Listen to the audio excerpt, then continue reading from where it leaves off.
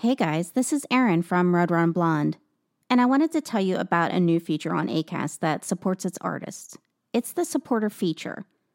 Listeners to Red Run Blonde can now donate and support the podcast.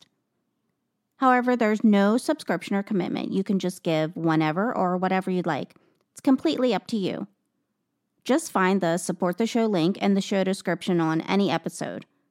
You can use Apple Pay or Google Pay, and it takes less than 30 seconds. You can donate anonymously, or you can add a message that I can see. As a podcaster, everything comes directly out of my pocket. I don't get paid to podcast. It's just my passion. So anything is appreciated to keep the show going. Thank you so much, guys. And now on to the show.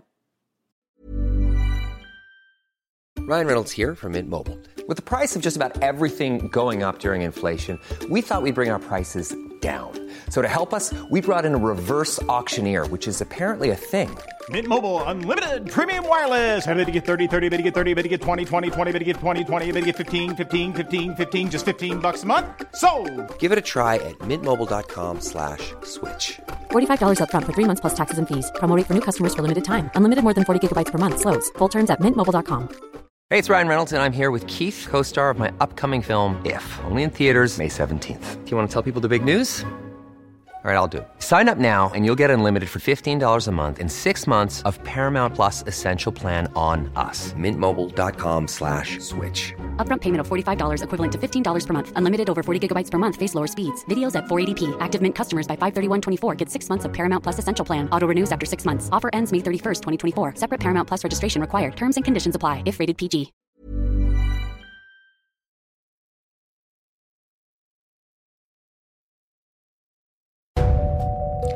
Hello and welcome to Red Run Blonde.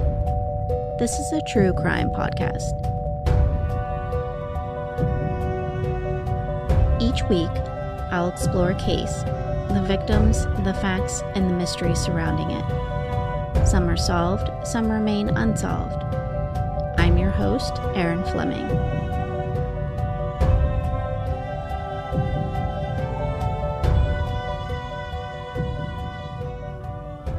Imagine if one day you found out that you had family members you never knew existed. Now imagine in that same instance you find out that they were murdered. That's what happened to journalist Pamela Everett. She thought she knew her father pretty well. One day when she was 15, she lied to her father and she spent the night with her boyfriend. When her father found out, his reaction surprised her. Instead of being angry with her, he seemed shaken by the incident, and he insisted that she must always be honest about her whereabouts and never make him search for her like he did that night. Being the typical teenager, she just yelled back and declared that he never let her do anything. Then she noticed that he was fighting back tears. And then that's when he said, "I lost 2 sisters and I can't lose my daughter." They found them. They found their pairs of little shoes lined up in a row. And with that, he refused to say any more. And she had no idea what he was talking about. He'd never mentioned these sisters before, and he wouldn't after. When he died, Pamela then went on a quest to find out who these sisters were and what thing happened to them. Pamela Everett did extensive research into the murder of her aunts and their friend Jeanette. And eventually she put everything together in a book titled Little Shoes, The Sensational Depression-Era Murders That Became My Family's Secret. I had never heard of these murders before, and I read the book without being able to put it down. It's absolutely phenomenal. Since I never heard of what happened, I mainly used this book as my main resource. I highly recommend that you go out and get a copy. Her years as a journalist shine through, and the writing makes you so intrigued to know what happens next. This week, I'll explore the murders of Jeanette Stevens and Madeline and Marie Everett. In 1937, 3 little girls disappeared after spending a day playing at Centinela Park in Inglewood, California. And not long after, their bodies were discovered by some Boy Scouts in a canyon nearby. When a suspect was quickly apprehended, the families breathed a sigh of relief. But when he recanted his confession, some began to doubt if the right man was in custody. Just to let you know, this case does go into some very graphic detail concerning children, so I just want to give you a heads up about that in case this is one you want to skip. First, let's go into a little background about the girls, their families, and where they lived.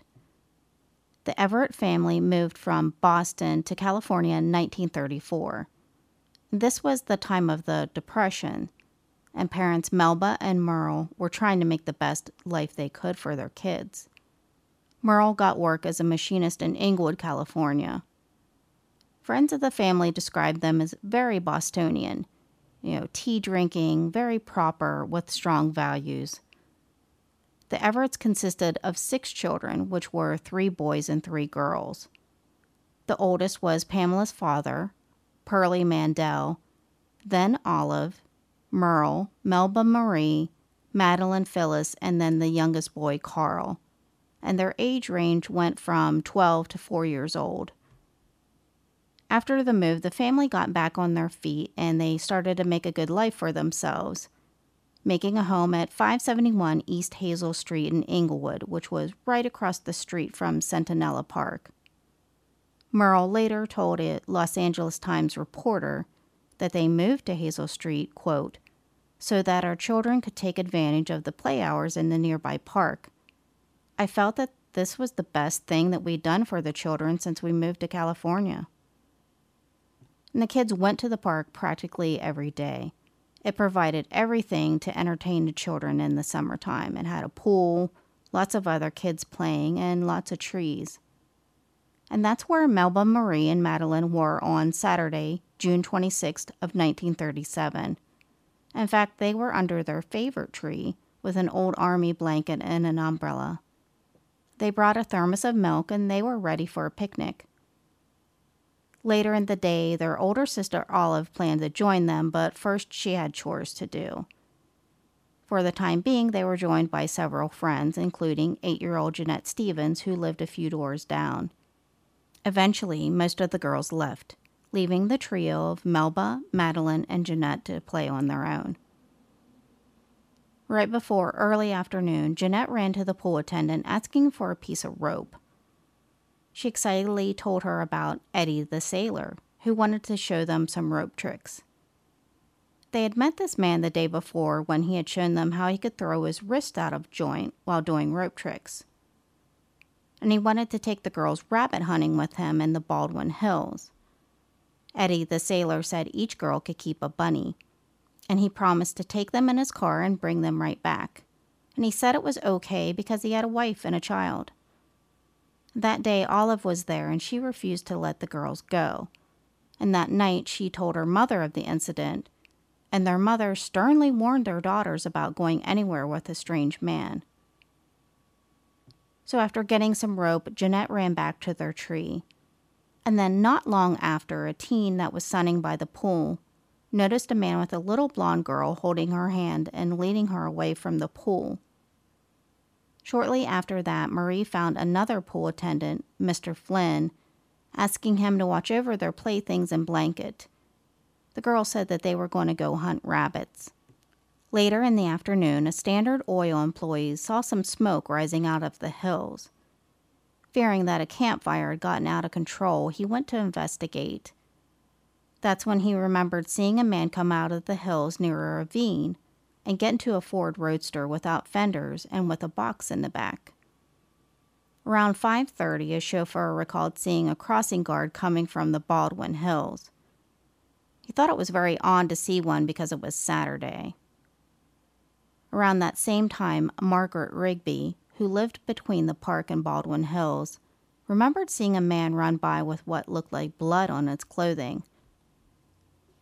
By 6:30, the Stevens and Everett families were worried because the girls had not come home from the park. It was unusually late, and they would have been home for dinner by then.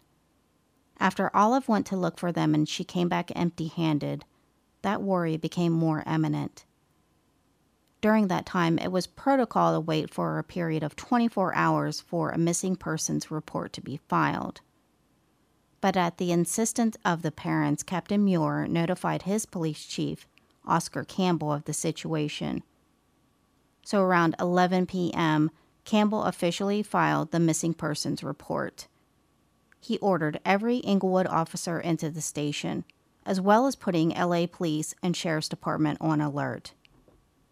After hearing the stories of the man leading Jeanette away from the pool, the rabbit hunt and the rope tricks, the disappearance of the girls took a very ominous turn. In addition to the police, Boy Scouts, and a local group of citizens were organized to join in the search. By daylight, they had not turned up anything on the girls.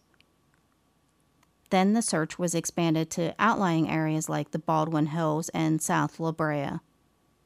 Since this was more rugged terrain, search planes were used as well as the Santa Monica Mounted Police. In all, over 500 people were looking for the 3 missing girls.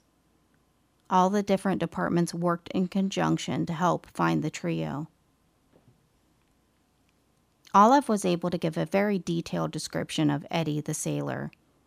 She said he was wearing blue overalls, a khaki work shirt, and donning a very small black mustache. After looking over some mugshots, she identified Othel Leroy Strong. Several other adults said Strong was Eddie the sailor and that he drove a Ford Roadster with a box on the back. An ice delivery man remembers seeing the car that morning with 2 little girls in the front and one in the box in the back with a man matching Strong driving.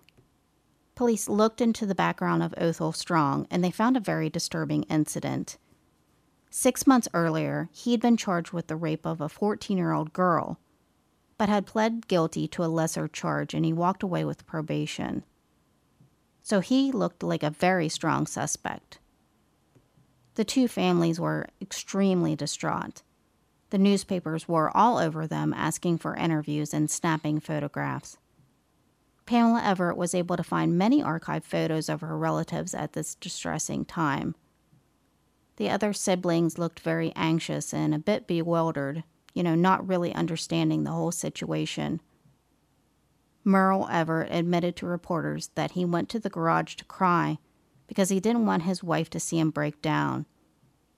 Waiting for News had them on pins and needles. It had been days since they went missing. But sadly, it would not be long until they knew what happened. On Monday, the 28th, the girls' bodies were discovered. 3 Boy Scouts had gotten to a deep ravine when one of the boys saw Marie's feet. She was lying face down on the ground with a rope wound tightly around her neck. Her finger was caught in the rope as if she was trying to free herself. She was covered in blood, mud, and brush. 1 Boy Scout troop stayed while the others went to notify police. They waited for help rather than look for the other girls.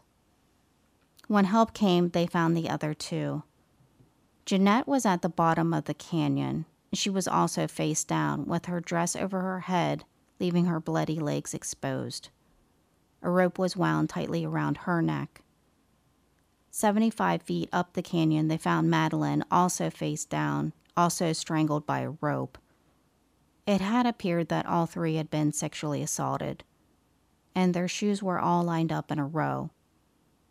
Near the entrance of the ravine, police found a thermos of milk and Madeline's cherished Mickey Mouse book. About a half-mile away, they found a pair of denim overalls with what looked like blood on them. This was the worst possible outcome the families could have expected, and rightfully they were devastated.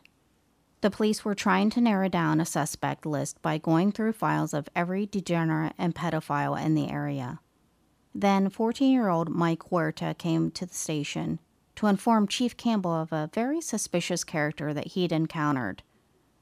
He said a crossing guard near the park had tried to previously get him and several other boys to go on a walk with him.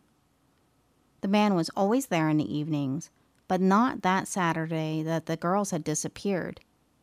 He finally appeared later that night, but he was jittery and he acted very odd. That same man joined in the search for the girls, and the chief distinctly remembered him because he was so insistent on helping. That man was named Albert Dyer. When taken in for questioning, Dyer said he'd been working in his yard all day, and his wife was home and would confirm his alibi, so police just let him go. The public was demanding that the killer be caught. Lynch mobs declared that they would deal with this monster. Police were under intense pressure to find out who was responsible, and fast. Their one suspect for Eddie the Sailor, Othel Strong, was cleared of any suspicion. Soon, another man fit the description. That man was Fred Godsey, who had a sister living in Inglewood. 39-year-old Godsey was a soon-to-be divorced father of one, and he had a very dark complexion due to his Cherokee heritage. Godsey was intelligent, but he had a dark side. When he drank, he became very violent, often beating his wife. And his wife declared he had a penchant for underage girls and had been arrested for molestation. In addition to all of that, he was known for entertaining kids with card tricks and tricks with his hands. He was known to some as Freddie the Sailor, and he looked remarkably like Othel Strong. Margaret Rigby identified him as the man she had seen running with blood on his clothes. And a girl at the park said he was the one who could turn his wrists back and he entertained the children with his tricks.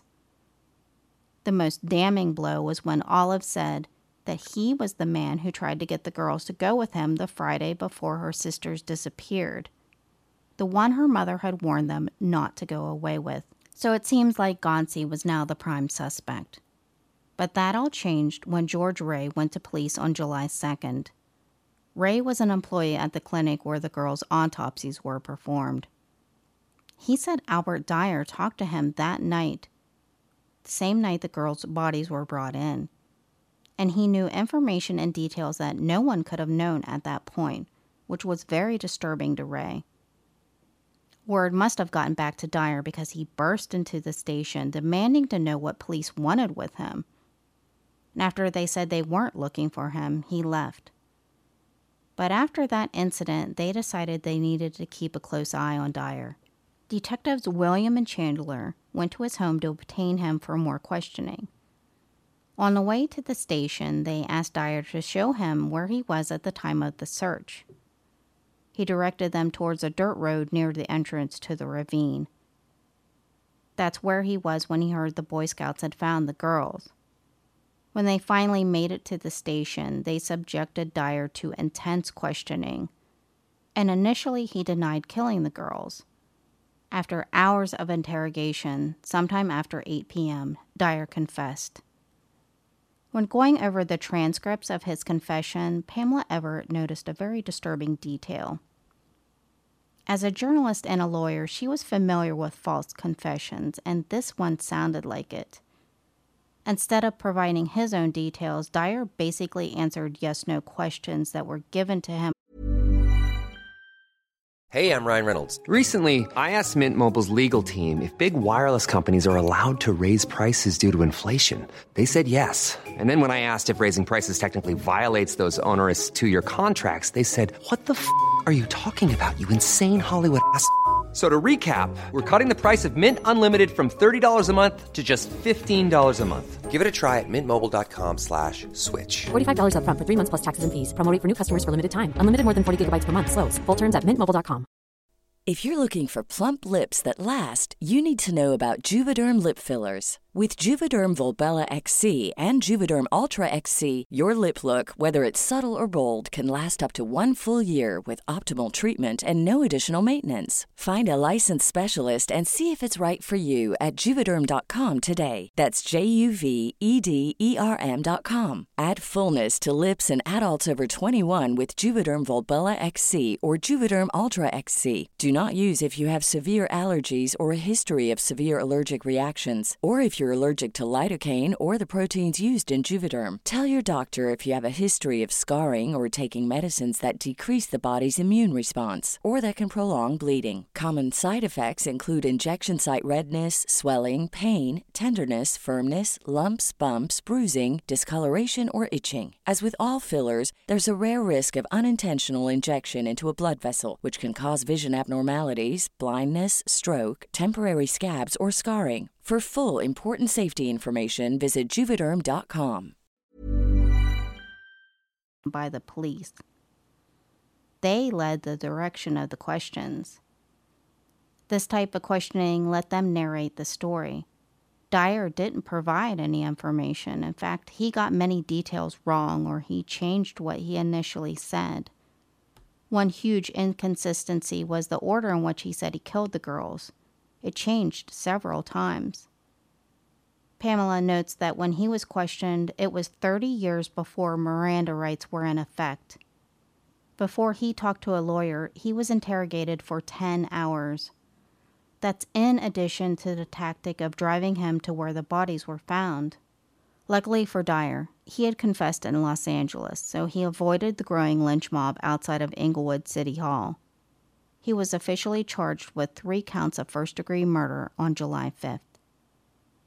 Albert Dyer was raised as a foster child by Etta and Grant Young. With only a 4th grade level education, he quit school very early. He worked for a while as a laborer before becoming a crossing guard. The only trouble he'd ever been in was for vagrancy and some burglary. However, nothing sexual or violent was in his past. Dyer was examined by 4 psychiatrists who all agreed that he was feeble-minded, perhaps due to his IQ of 60. But he was competent to stand trial. Dyer was married to a woman named Isabel who did not do well in the spotlight. There are some photos of her covering her face and weeping over her husband's arrest. She stood by him despite the confession. Another person not sure of his guilt was Madeline and Melba's mother. She told reporters, "No one in the whole world is more eager to have the guilty man caught than I am. But I can't help wondering if the authorities have the right one. There are so many points where Albert Dyer's story doesn't tally with the facts." She was convinced that if Dyer actually led the girls to the ravine on his long walk, that Marie would have become suspicious and broken away. The story did not sit well with her. There were also several people who saw the man in the park, and they were insistent that it was not Dyer. 12-year-old Amy Lancey said she saw Fred Gaudsey in the park Saturday morning and later that night. His clothes were torn and he had scratches on his face. Olive knew Dyer from his crossing guard duties, and she said he was not the man. So you have a man with a very low IQ who only confessed after hours of interrogation. His facts change from time to time, and many say he wasn't the man in the park. And then you have Gaudsey, who matched the description of Eddie the sailor, with a car matching the one seen. In her research, Pamela found an article that had an interview with a friend of his. He said Gaudsey was the cruelest person he'd ever known. He'd once chewed off a man's ear in a bar fight, and he had no problems with inflicting pain on others. And this friend also confirmed his history of molesting girls.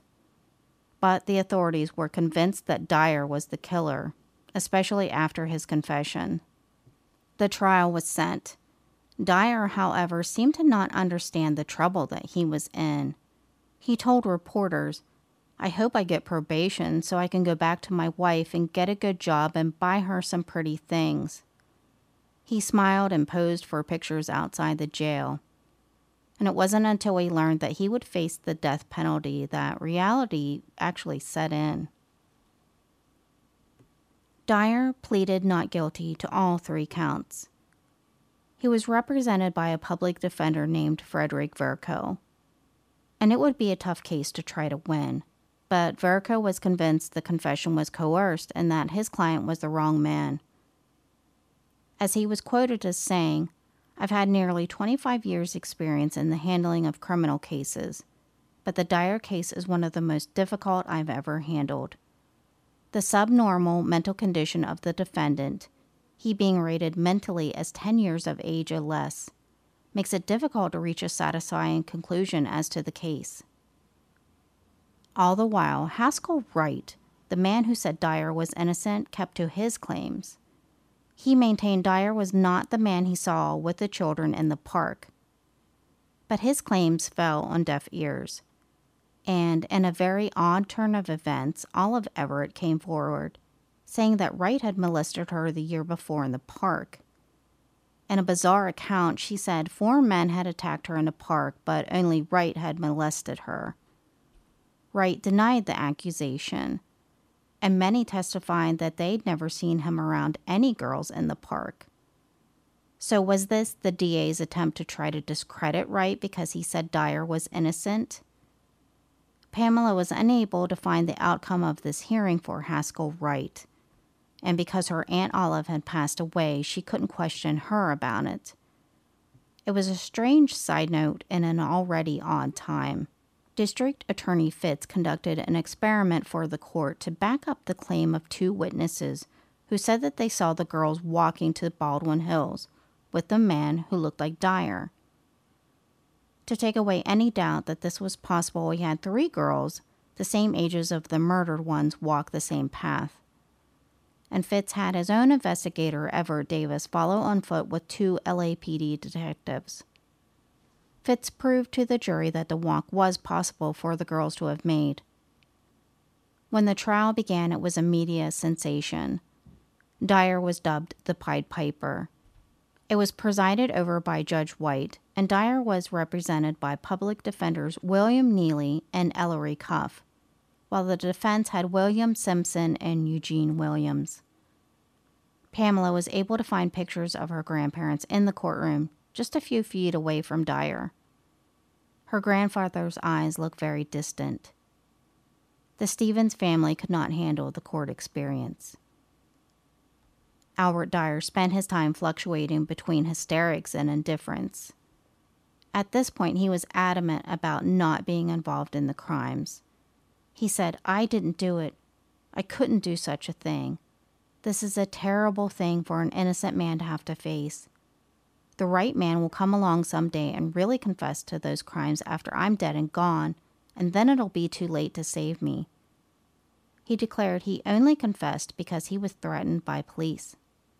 The details of the crimes were graphically explained by D.A. Williams to the court. He told of how each girl was murdered and then sexually assaulted post-mortem. It was enough to cause one of the jurors to collapse. Albert Dyer wept when he heard the description of what happened. After a brief recess, they were back at it. The jury got to see firsthand the ropes that were around the girls' necks. The next day, witnesses were put on the stand to say that they had seen a man matching Dyer's description. But that was the problem. It was just a description.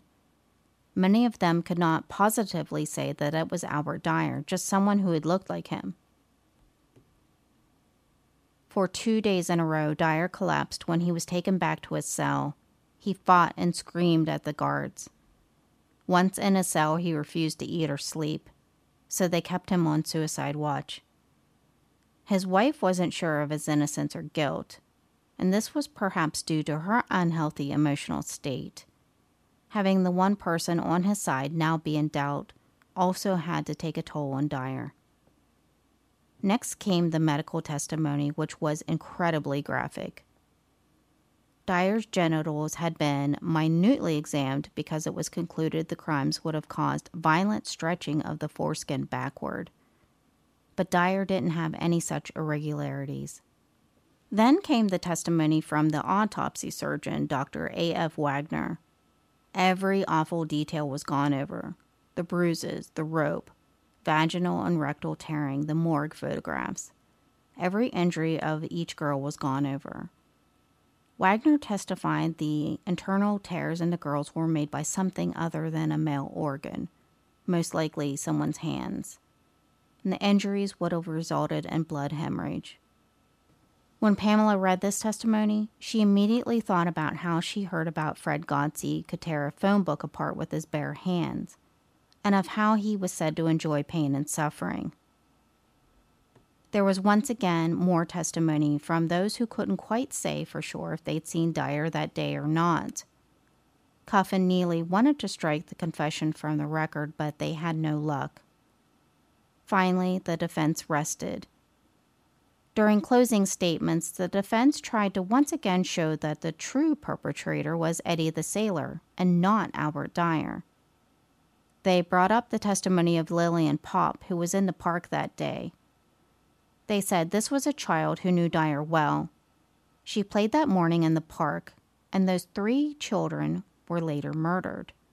She was there when they were invited by the strange man to go on a rabbit hunt, and they left with him, and she said that man was not Dyer. After presenting the lack of physical evidence, Cuff once again reminded everyone of those 3 little pairs of shoes and how no fingerprints were found anywhere on them. There is reasonable doubt, and you must find Albert Dyer not guilty. But Williams wouldn't let the courtroom go without reminding them what a monster he was. Dyer strangled those children with ropes. Those murders were premeditated. Why were they premeditated, you asked? Their ravished bodies revealed an unbridled passion, an insatiable lust. That was the motivating power that drove this inhuman wretch to this horrible deed. When the jury first went into deliberation, they were deadlocked 9-3 over the penalty issue. When they returned the next day, they wondered if they could decide the penalty based on Dyer's mental state. And the judge said they could not base guilt or innocence based just on his mental state. They were having trouble because he had such a low IQ. They also wondered if Dyer specifically identified any of the shoes worn by the girls. And they wanted a map of the ravine, obviously doubting whether or not it was walked the whole way or not. Later, the judge polled them and found that they were deadlocked 11-1, without showing which direction they leaned. Finally, after some time, the verdict came in. He was found guilty of first-degree murder in all 3 counts. Albert Dyer was emotionless. The jury voted for him to hang. As the courtroom emptied out, Dyer asked his attorneys, "What does first degree mean?" Dyer was sent to San Quentin and was to be sentenced to death on September 16th of 1938. Haskell Wright still fought to get someone to try to recognize that Dyer was innocent. He took it all the way to the governor's office. But it provided no help for Albert Dyer. At 10:03 on September 16th, 2 hangmen pulled their levers and the floor dropped below Albert Dyer. 54 spectators came to see him hang. In the end, justice was most likely not served. Dyer really didn't seem to fit the description of the killer, and Fred Godsey did. Pamela followed his trail of crime through the papers. He had 52 entries in a report from the FBI ranging from forgery, assault, burglary to indecent liberties with a child. He died in 1949. Judging from the evidence, Godsey is most likely the killer, and that means an innocent man was hung for another man's crimes. Sadly, I wish I could say that that was a thing of the past. Luckily, today we have DNA, which is exonerating many convicted of crimes they did not commit. The only thing that seems to get you a good trial is having lots of money for a high-profile lawyer. Justice really seems to still be out of the hands of the poor. That was the story of the Little Shoes. Please go out and read Pamela Everett's book. Although I did recount most of the story, I couldn't tell it with the same passion that Pamela did. These were her lost aunts. She did say that she was able to visit their graves, which did bring her some peace. I think if they could see her, they would be very proud that she would want to find the truth of what happened to them. Thanks a lot for tuning in. I want to say thank you to Gunn Christensen from Norway for the really nice review on Facebook. I really appreciate it. Check out the page and join the Red Rum Blonde Facebook group. I'm also on Twitter at Blonde Red Rum and on Instagram. And there's still awesome merchandise on tpublic.com. Thank you so much for tuning in, and I'll catch you next week.